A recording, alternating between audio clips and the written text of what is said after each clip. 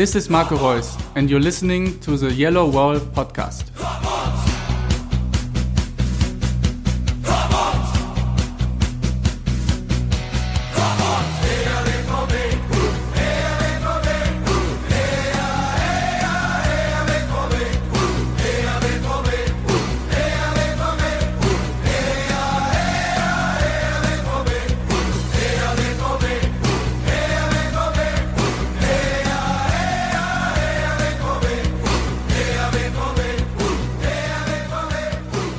Hello all and welcome to episode 254 of The Yellow Pod. I'm as always your host Stefan Butzko, and we have a, I hope, brief show for you tonight, but we have a lot of things to discuss. Borussia Dortmund drew against Hertha Berlin, then drew in 90 minutes against Union Berlin, but nicked it in extra time, and then we have to preview, I guess, the Bundesliga game against VfL Wolfsburg, the Wolves, and the second leg against Atletico Madrid in Group A of the Champions League, which is a bit of a program, I admit. And here with me to dissect all that is the ever so wonderful Lars Pollmann. Hello, Lars. How are you doing? And I'm glad you're back on the show.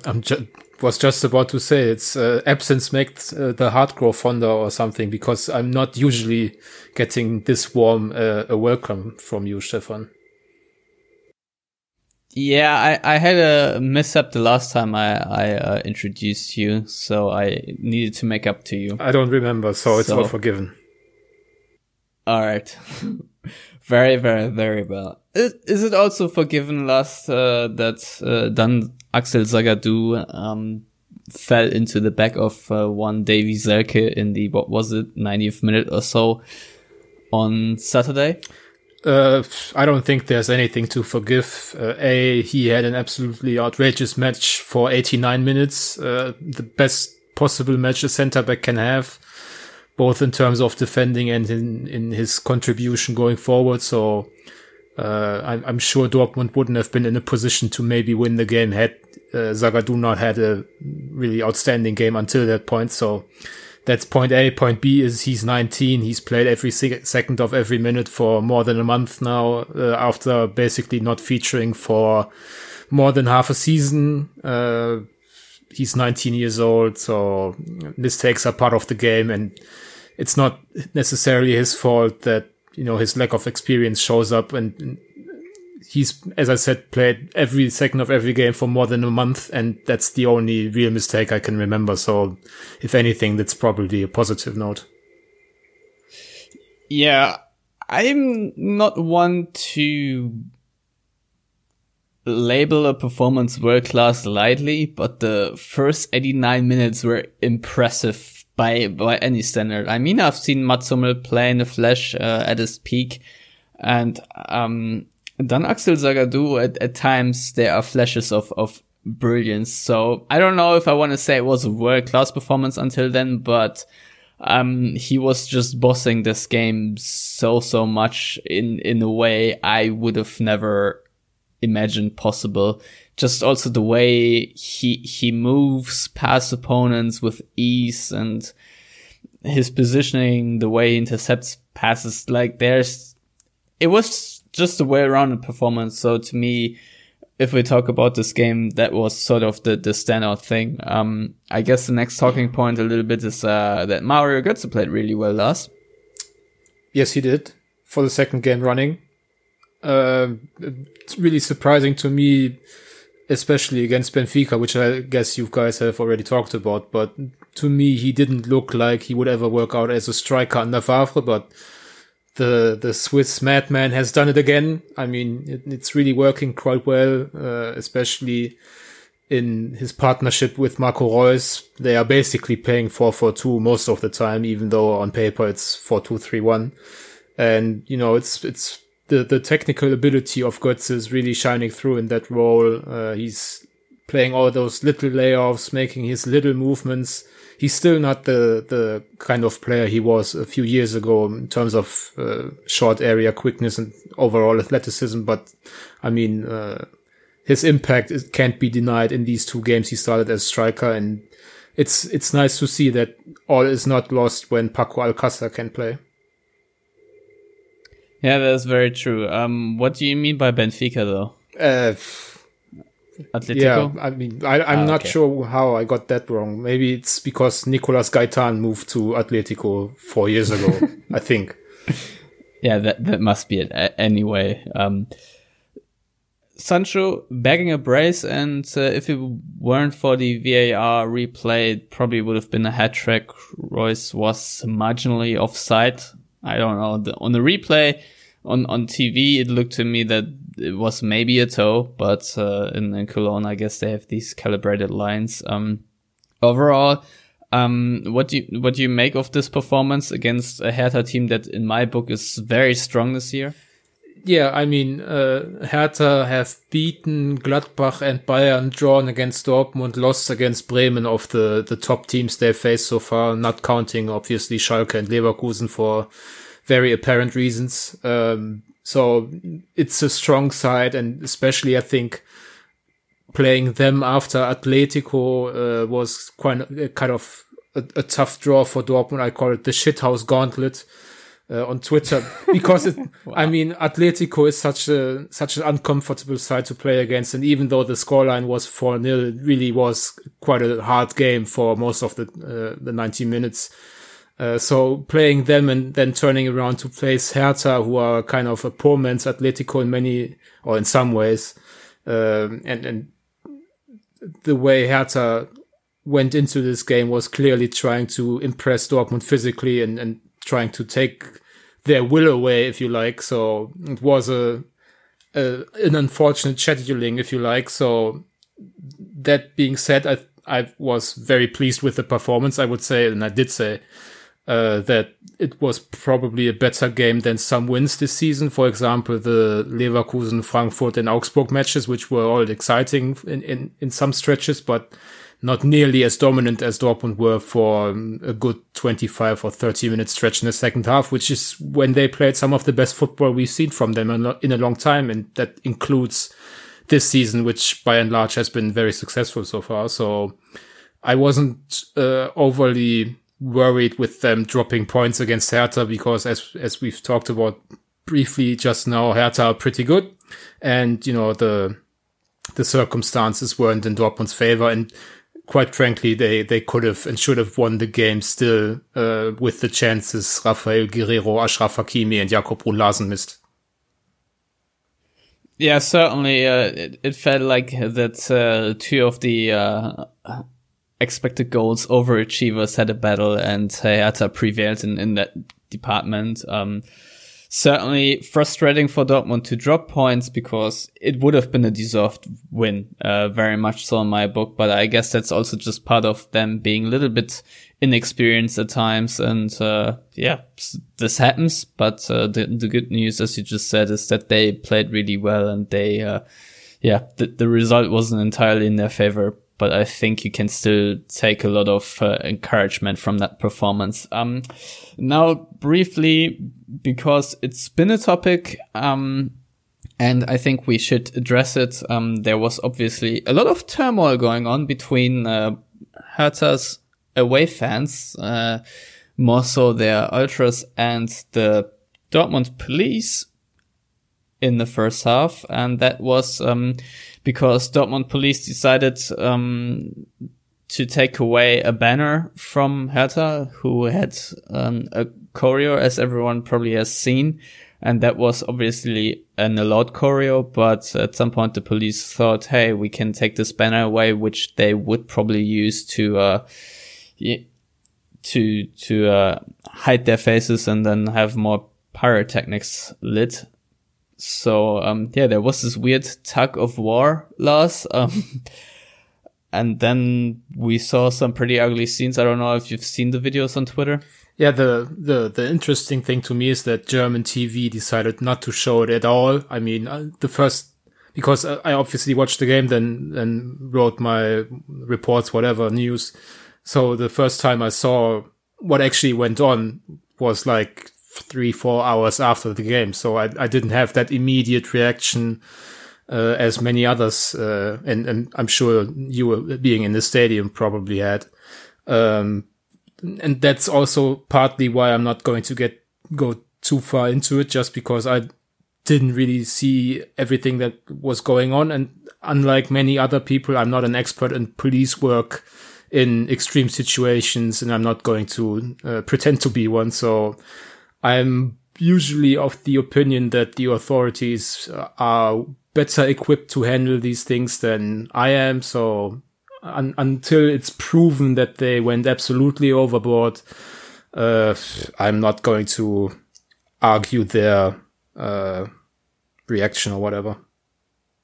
Yeah, that's fair enough, Lars. I just wanted to mention it briefly. So there are a lot of critics on both sides. The one says, well, the police went overboard, as you just said, and basically provoked the ultras to behave like absolute idiots. I think that's maybe fair that the police should have been smarter about it, not provoked anything. But I also think if the police says we need to take this banner away, otherwise something happens that we don't want, then that's well in their jurisdiction, and people should then not fight them and come out and hit them with flagpoles. And pepper spray was used, which is unfortunate because there are a lot of fans standing around that are certainly just bystanders in that scenario. But yeah, just the behavior by the fans, certainly by the Hertha fans or ultras or whatever these people are, was much, much more concerning to me. And the way they celebrated themselves with very violent acts, yeah, just looks really, really stupid and immature to me. And that's all I have to say. And we have to wait, what happens by the German FA or the German Football League or whoever handles these matters and what will come of it. I don't know. Hertha have already shown a reaction that Hertha fans will be banned to bring any fan utensils to the next away game to Dortmund. Oh, actually, Hertha came out today as we are recording this on Thursday evening. Hertha came out, before every game, there's a security talk with, local authorities, police and whatnot. And they've decided actually that both home and away fans for the foreseeable future in Berlin games, so in the Olympiastadion, are banned from showing any banners, any signs, any what we call Doppelhalter in Germany, which are these giant flags, and they will intensify security checks when people enter the stadium. So it's quite a harsh response, which also shows that they aren't quite sure how to handle their own fans, I guess, because obviously this is very much what's the English word for Kollektivstrafe? Collective punishment. Yeah, I guess I'm pretty sure there's a more precise term, but I guess everybody knows what we're talking about. So just overall, it's hard to understand for me how watching football and being really passionate about a club can turn into something like this, but maybe you have to be cut out for the ultra life, and I'm certainly not. Neither am I. Yeah, Michael Pritz, the Hertha, what is he, sporting director, president? Something like that. Something. CEO. Yeah. Whatever. Let's just say manager. He was really upset with the whole thing. And I guess that's all that we can say about it, is that sometimes football fans behave like absolute tools and condemn violence, especially that's if it's so nonsensical. Anyway, let's move on. It was the Berliner Woche. Borussia Dortmund TV made Maximilian Philipp, who is born and raised in Berlin, eat 2 types of currywurst to determine which is better, either the one from the Ruhr area or the one from Berlin. He ended up eating both. So I guess that's a draw. And another draw between Dortmund and Union Berlin after 90 minutes, then a penalty, and Dortmund just escaped the penalty shootout after extra time. Lars, Lucien Favre, I guess, made the very much right choice to rotate as much as possible. What are your takeaways from that performance? I think the lack of takeaways should be our goal here, just because, as you said, there was absolute max rotation with only 3 defenders and Mahmoud Dahoud staying in the team, and Dahoud hadn't even started the Hertha match, if I'm not mistaken, because Delaney picked up a knock to his foot. So 7 new players, some of them hadn't played in months. Ilmar Toprak had played 1 minute against Hertha. Marvin Hitz, second goalkeeper, hadn't played all season. Marius Wolf injured since the start of October. Weigl hadn't played much. Kagawa, we haven't seen him at all for weeks. So naturally, they all lacked automatism, as you would say. They were disjointed for much of the game. And to me, really, the story of the game, if you like, is that Union arguably had the better chances throughout the 120 minutes. And even though Marvin Hitz looked kind of awkward for both goals, or certainly for the second one where he just kind of threw the ball away for some strange reason 2 minutes from time. Sebastian Wessling, who is writing for the Watts, was absolutely livid with that throw. Just because, like most journalists, everyone had hoped this ordeal would be over after 19 minutes and you wouldn't have to sit on your ass there for another half hour. Yeah, it wasn't great watching it from home either, I can tell you that much. Yeah, I mean, it's baffling sometimes. How can a goalkeeper with so much Bundesliga experience not read an absolute mismatch between Rafael Guerreiro and literally everyone, or anyone? I think it was Abdullahi or someone, so very, very tall guy. In that situation, yeah, just stupid. Marco Reus even basically said that in the mixed zone after the game, that these mistakes can happen, but one should be smarter. So yeah, there's that. I don't know. There has been some discussion about Jadon Sancho upstaging Christian Pulisic last, and Pulisic yesterday certainly was out there balling quite well. He has a goal, an assist, and won the penalty, so he had a hand in Dortmund's win. What do you make of his performance and the discussion between Mr. Sancho and Mr. Pulisic? Well, I would say it's kind of unfair because Pulisic has missed some time this season in which Sancho has really taken off, but so did the entire team, so you never really know what's cause was it, what's effect. I mean, Sancho has certainly been incredibly impressive over the last 6 weeks or so, and I hype him all the time, and I think he's going to be an absolute superstar. I said it on this show before, but I think Pulisic is kind of flowing under the radar at the moment a little bit, and it's hard for me to really understand why, because he's still a 20-year-old playing a lot of decisive minutes and being involved in a lot of good things that come off Dortmund's attack, especially yesterday with him and Maximilian Philipp being the only semi-regular starters playing in front of the back six, if you like. The attacking owners really fell on him, and I would say he delivered for the most part, being involved in all 3 goals.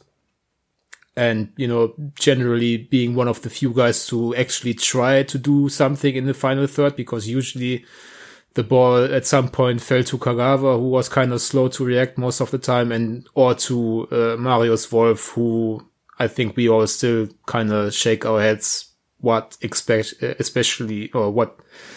necessarily Lucien Favre saw in him to start him at the start of the season, and really what Dortmund saw in him that triggered their buying him, especially with the emergence of Jakub Brun Larsen. I'm wondering whether Dortmund would like a do-over on that one. Yeah, it's a good question, Lars. My best bet is still on him ending up as a somewhat formidable right back, but that quest continues for another time, even though I think he played for a couple of minutes as left back in that game.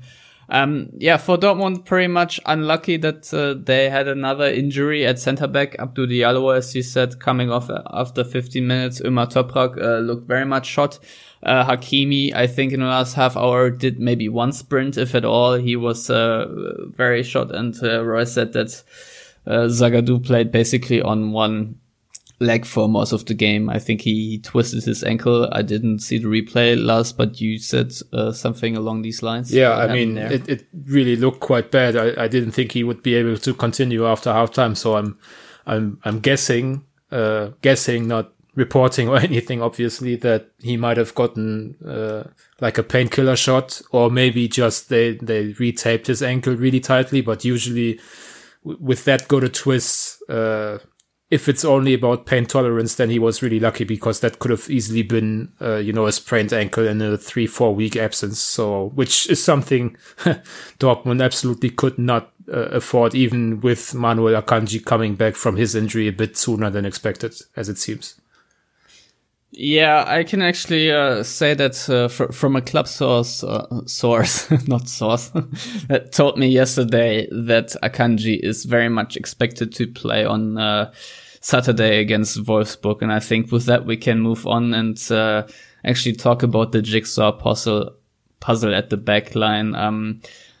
So since Ömer Toprak got injured very early on in the season, and Favre being reluctant on playing Zagadou, so to rotate as much as possible, Dortmund now actually have themselves in a bit of a pickle. I think that players like Piszczek and Schmelzer pick up injuries is not that unexpected, and I assume that both will still be out for Saturday. So how and who do you think Dortmund will set up against the Wolves? Yeah, it's quite tough. I mean, Ömer Toprak had a muscular injury and played 120 minutes after 60, of which he kind of looked dead in the water to me. And that's when he started to really make mistakes. He wasn't playing particularly well to begin with, but certainly his performance deteriorated as the game went on. So that's, I guess, if you could, you would not start him again, but you have to, because there's no other options. Hakimi has to start. Zagadou, if his ankle holds up, unless Akanji can play, which would then open up the question of Akanji maybe playing at right back, just so Hakimi can play on the left, even though we've seen Akanji last season under Peter Stöger play on the left and play pretty well. But then again, that's someone coming off an injury. Do you want to expose him to the higher physical demands of fullback play, or do you want to keep him at center half? I mean, there are so many open questions. I wouldn't be surprised necessarily to see Rafael Guerreiro at left back, which did not work too well against Union. But, that was Union.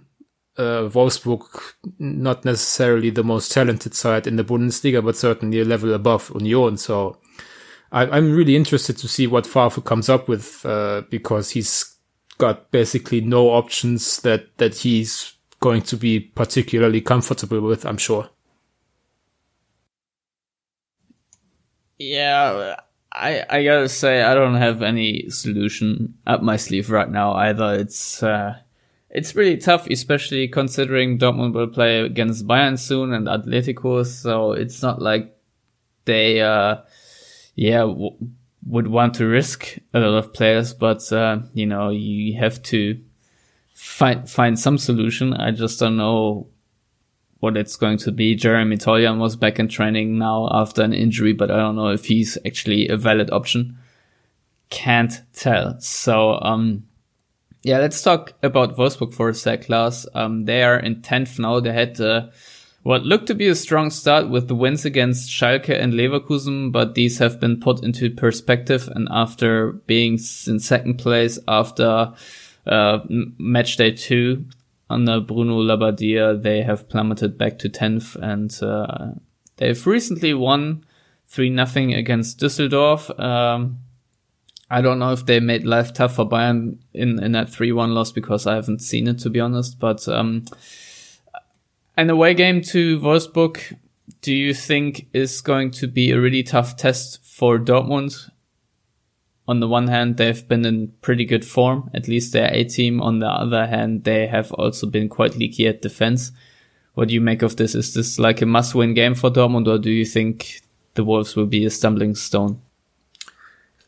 Well, ahead of the season, I wouldn't have called any away game outside of maybe Nuremberg and Düsseldorf a must-win game, but going by the form the A team, let's call them that, have shown this season, I think you would be quite disappointed with them not coming away with 3 points from Lower Saxony. I mean, Wolfsburg, I haven't seen much of them all season, basically only when they were in the simulcast. So I'm not entirely sure how they are setting up at the moment, but every time I read about them and the 2 or 3 Wolfsburg people on Twitter that exist, they all complain about the lack of creativity, about their attacking play being predicated basically on random chance, which, you know, against Dortmund might work, especially against the reshuffled backline, but overall going by the talent level in the two teams, unless Dortmund completely overlook Wolfsburg with, you know, the possibility of clinching first place in the Champions League and obviously Bayern coming up, that's a game they should be able to win, but, you know, reshuffled backline, scheduled congestion over the last few weeks, maybe 1 or 2 injuries or knocks during the game that can change things relatively quickly, especially now in this time of the year. I think autumn is really where champions are made, even though nobody's giving out any trophies just yet. No, it's very true. And to pick up on what you said about Wolfsburg's lack of creativity, I mean, if you look at the team that beat Düsseldorf 3-0, their defensive midfield consists of Yannick Gerhardt and Maximilian Arnold, who are not famous for their creativity, and Renato Steffen and Josip Brekalo on the wings are also not great playmaking types of players. They are a bit like Jakub Blaszczykowski players that can run a lot, that have a real good work ethos and run into space well, but it's not like they create plays with their one-on-ones. And I'm really interested to see how Wout Weghorst will play, the 26-year-old Dutch striker for Wolfsburg, who is teaming up with our good old friend Daniel Ginczek. That's, to me, at least a prolific striking dude, but I haven't really seen much of them yet. So I personally just wonder how they will do and what Wolfsburg, can do against Dortmund. But as you said, on paper it should be an easy win, but right now it doesn't take a lot of things to change for Dortmund to derail a little bit. So since I don't have too many things to say on Wolfsburg right now, and I don't have any guests to preview this, should we just move on to predictions? Yeah, I mean, nobody's expecting honest, good, hardworking people like us to waste their time watching Wolfsburg matches, I hope so. Let's not pretend that we know much about the team, so I'm going with a 2-1 away win for Dortmund. All right, yeah, I think it's going to be another drop of points for Dortmund. I think it's going to be a 1-1 draw for them. And then of course Dortmund travel to the Spanish capital for that rematch against Atletico. Lars, I have to be frank, I think Dortmund should just put their focus on the game that's after that. That's the Bayern game. Because I don't think they're going to lose by 4 goals again, so they should have the direct comparison in the bag one way or another, and Atletico will probably come out for revenge. So I don't know. I think right now Dortmund should put the focus a little bit more on the Bundesliga and rotate a little bit. Maybe not as much as they did against Union Berlin, but I also wouldn't put too much of a priority on that game. How do you think Favre will actually approach it? And do you agree with me in my approach?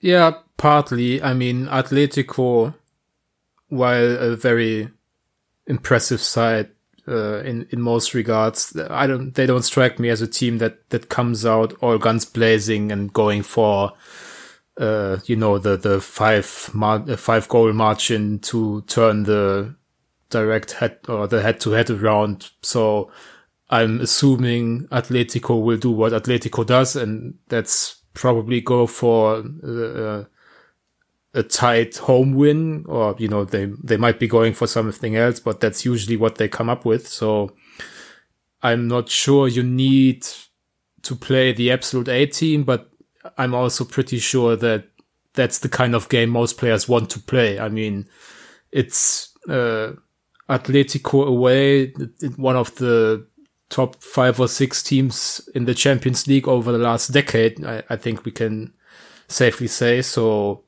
I'm not sure how many of the A-listers really would be happy with a spot on the bench in that game. So I would go for some changes. For example, Paco Alcácer shouldn't start, in my opinion, because you probably need him against Bayern. Reus and Witsel are the two big names, obviously, and then the rest basically it has been rotated either by choice or by default now, with the wingers, the position next to Witsel, and the entirety of defense outside of Hakimi has basically not played throughout the season just because of all the injuries. So I'm expecting, a slight rotation here and there, but certainly nothing to the extent of the Union match, even discounting, Marvin Hitz playing. But I can't see, for example, Marius Wolf getting the start there, or Kagawa making an appearance. That would surprise me, just because it's still the Champions League. It's the hallmark of European football. It's where everybody wants to play. It's where people are watching you, so it's not like you can just completely throw a game there, even though with Monaco and Brugge playing each other, there's a good chance Dortmund get through to the next round, even with a defeat at the Wanda Metropolitano. Yeah, if I want to make one point, for Dortmund's international perception, it might also not be too bad to reaffirm their 4-0 statement win in some form. So if they're just gonna crash and burn and lose 3-0 in Atletico, everyone will just turn away and say, well, that was just a freak result, I guess. So, Dortmund would, it would help them in the international perception, I guess, if they can reaffirm that in one way or another. Maybe a draw will be enough. But yeah, it's not like they should completely give this away. And if you take something away from Madrid, it certainly only will help your confidence playing against Bayern. You don't want to take the first L of the season heading into the big game. So there's that. Last, I think we can knock it on the head. Predictions, please, for the Champions League away match. 1-0 to Atletico. All right, I'm going to say 2-1 to Atletico. And that's been a really brief episode, but sometimes has to be done that way. Lars, how can people reach out to you on the internet and find your work? They can follow me on Twitter at Lars Pollmann and, go with whatever links I sent there. Very nice. Thanks again for joining me. And of course, everyone out there, thanks again for listening. And don't forget to mail in your predictions to our Twitter at YellWorldPod or Facebook page. And make sure you not only post a prediction, but also which game it's for. I think that's key. So please do that. You can find me on Twitter at Stefan Butzko and read my stuff on ESPN FC. And that's pretty much it for this week. Please subscribe to our podcast on iTunes, Stitcher, and SoundCloud. And if you want to contribute financially, go on patreon.com/theyellowall and With that, until next week, goodbye.